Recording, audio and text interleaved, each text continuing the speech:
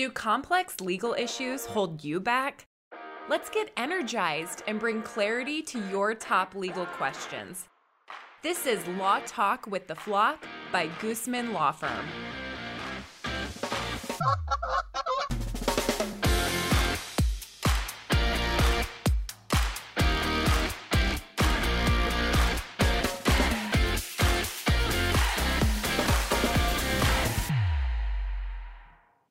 Hello, I'm your host, Gina Gooseman, a CEO, lawyer, author, and woman business owner, here to help navigate you through the law, your business, and life as a leader. For today's episode, I have with me attorney Aaron Adams. Aaron is a business, banking, and financial technology attorney at Gooseman Law Firm, and today we're going to talk about the evolving world of cryptocurrency. Welcome to the podcast, Aaron. Thank you. And Aaron, maybe you could share with our listeners a little bit about yourself before we jump into the topic. Sure. By way of background, I spent most of my career in-house at various organizations, especially in the fintech area, where payments and things such as a Bitcoin and cyber currency that we're going to talk about today were top of mind all the time. Outstanding. And for our listeners to know, Aaron and I went to law school together, and that's how we originally met, and now we're privileged to get to work together at the firm. It's been a wild ride, Gina. Never a boring day at the Gooseman Law Firm, is there, Aaron? That's right. So, Aaron, as we talk about this today, we're just going to kind of keep it really high level for our listeners, and I know down the line we're going to have some more in-depth discussions about cryptocurrency because it's something that's definitely affecting our practice of law and our clients, and a topic that we deal with here at the Gooseman Law Firm on the regular. So with that, Aaron, can you just explain to everyone what is cryptocurrency?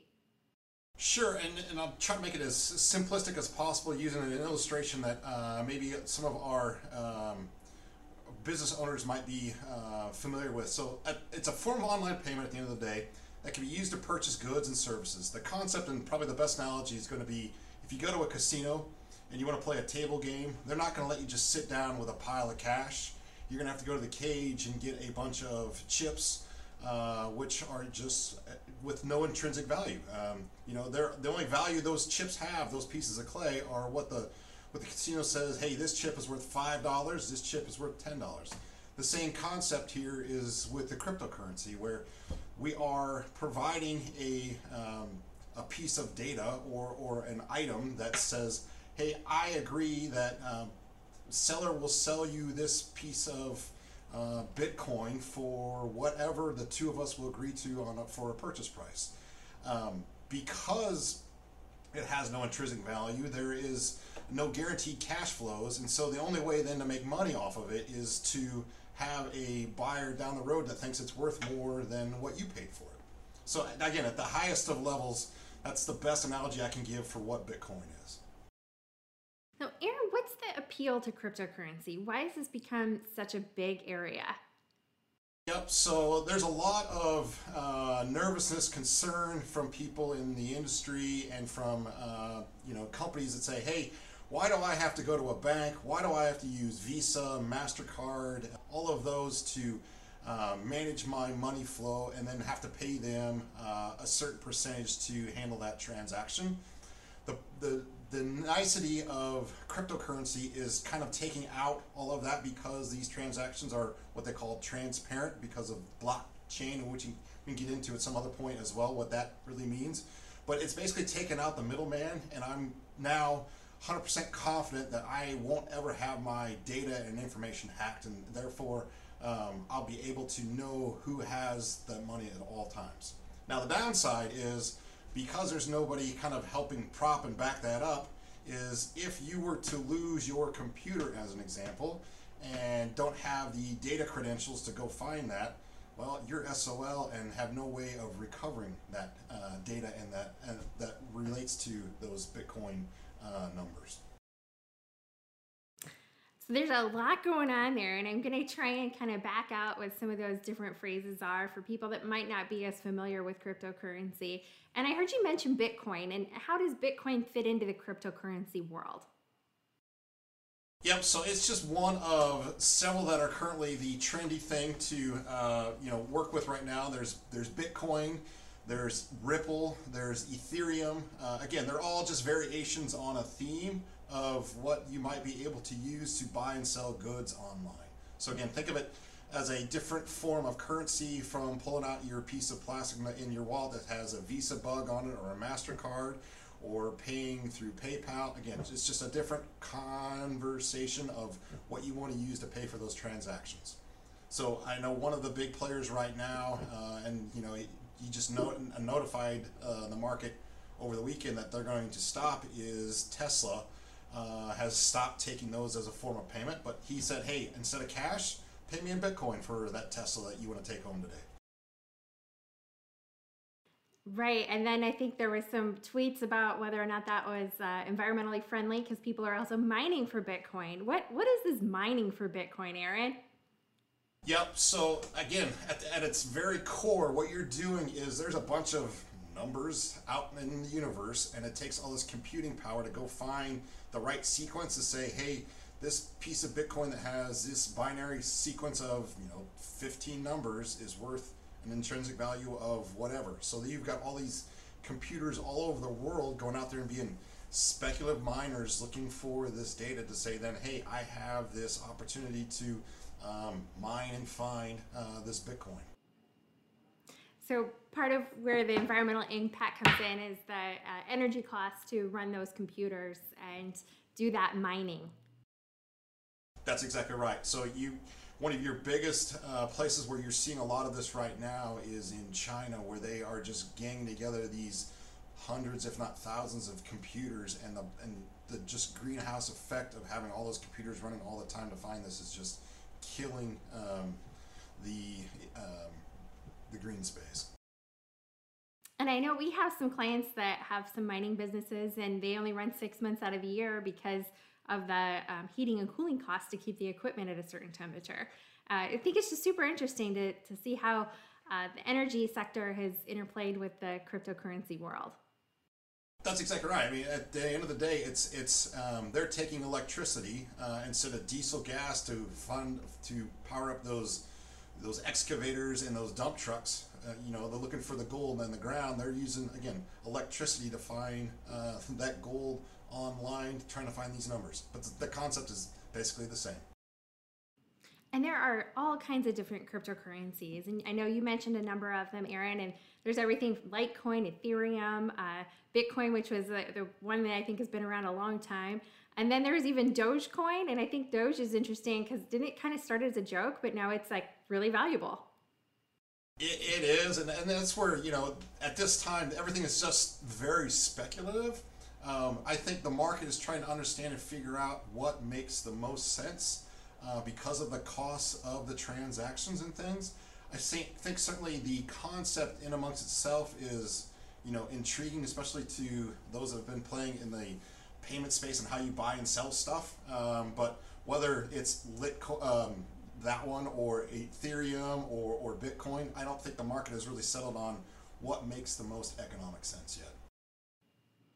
And Bitcoin itself, I know today is trading at over $43,000. So it's definitely increased in value since just a few years ago. It has. And, it's funny, though, going back to the comment earlier from Elon and Tesla, by his saying that they're going to stop taking it, I think it made it drop, 15% overnight. And then he kind of dialed that back and says, well, maybe we're going to hang on to that stuff and maybe not fully get rid of all of our holdings, which then brought it up 12% overnight again. Just very, very volatile right now in the market.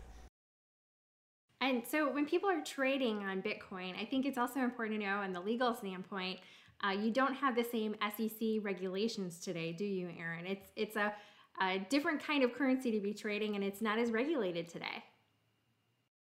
Absolutely right. It's regulated. I would say it's probably not at all yet. I'm sure the SEC and others are going to catch up, but they're just still trying to figure out and get their arms, just like a lot of us, of what exactly it is, and then how are we going to help make sure that the consumer is protected. They just are still trying to figure out what it is before they can figure out how to protect people.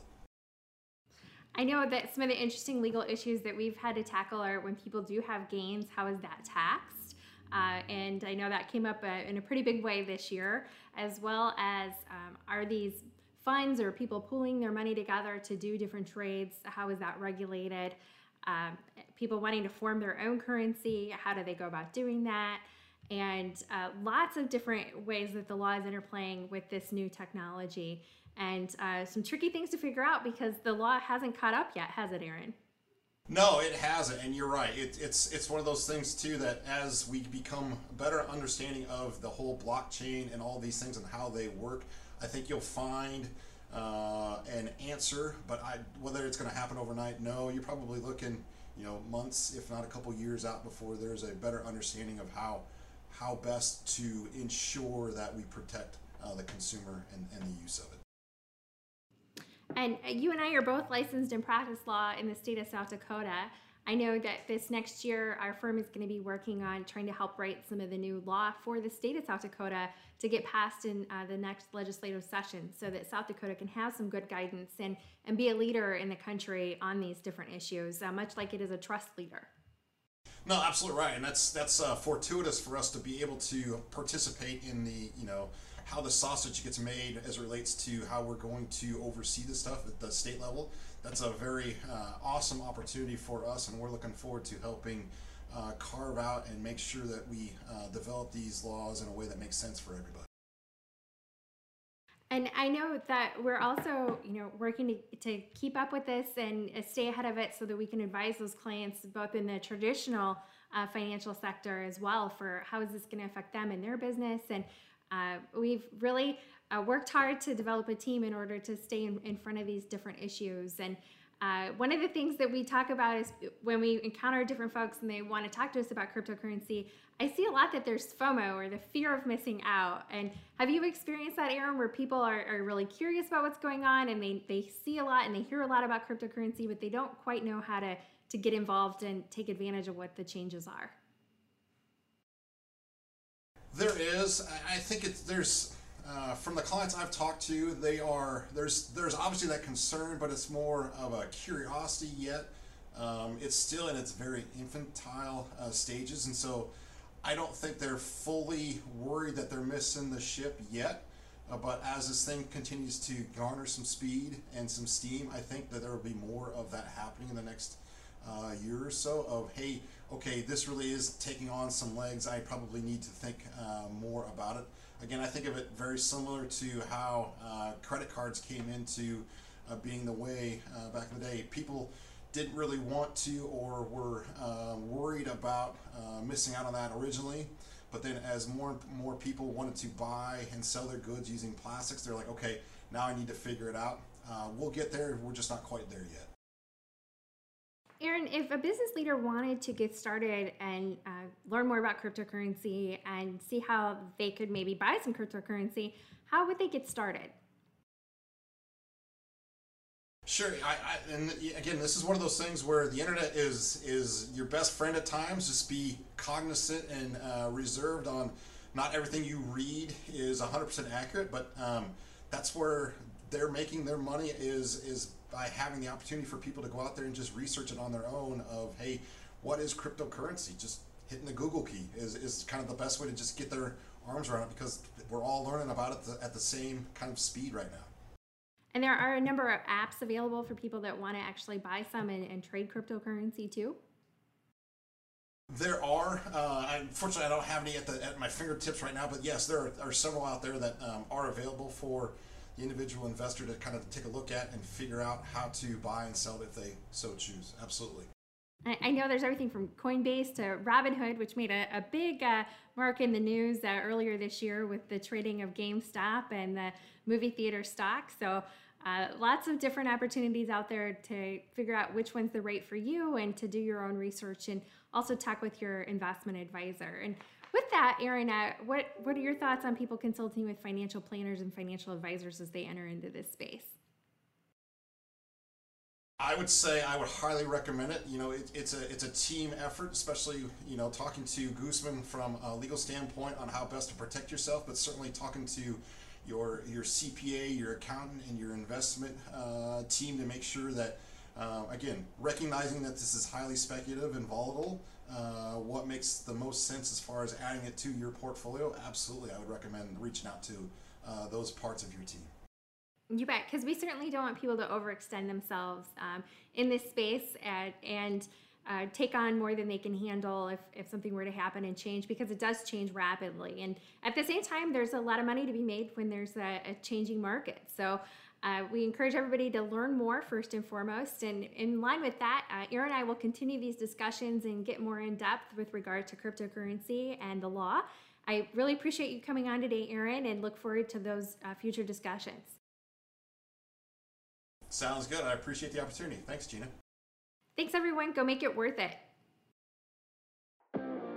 Thanks for joining us for Law Talk with the Flock by Gooseman Law Firm. We hope you feel energized and ready to soar past your goals. Become a Flock fan and subscribe to our podcast for weekly episodes. Learn more at goosemanlaw.com.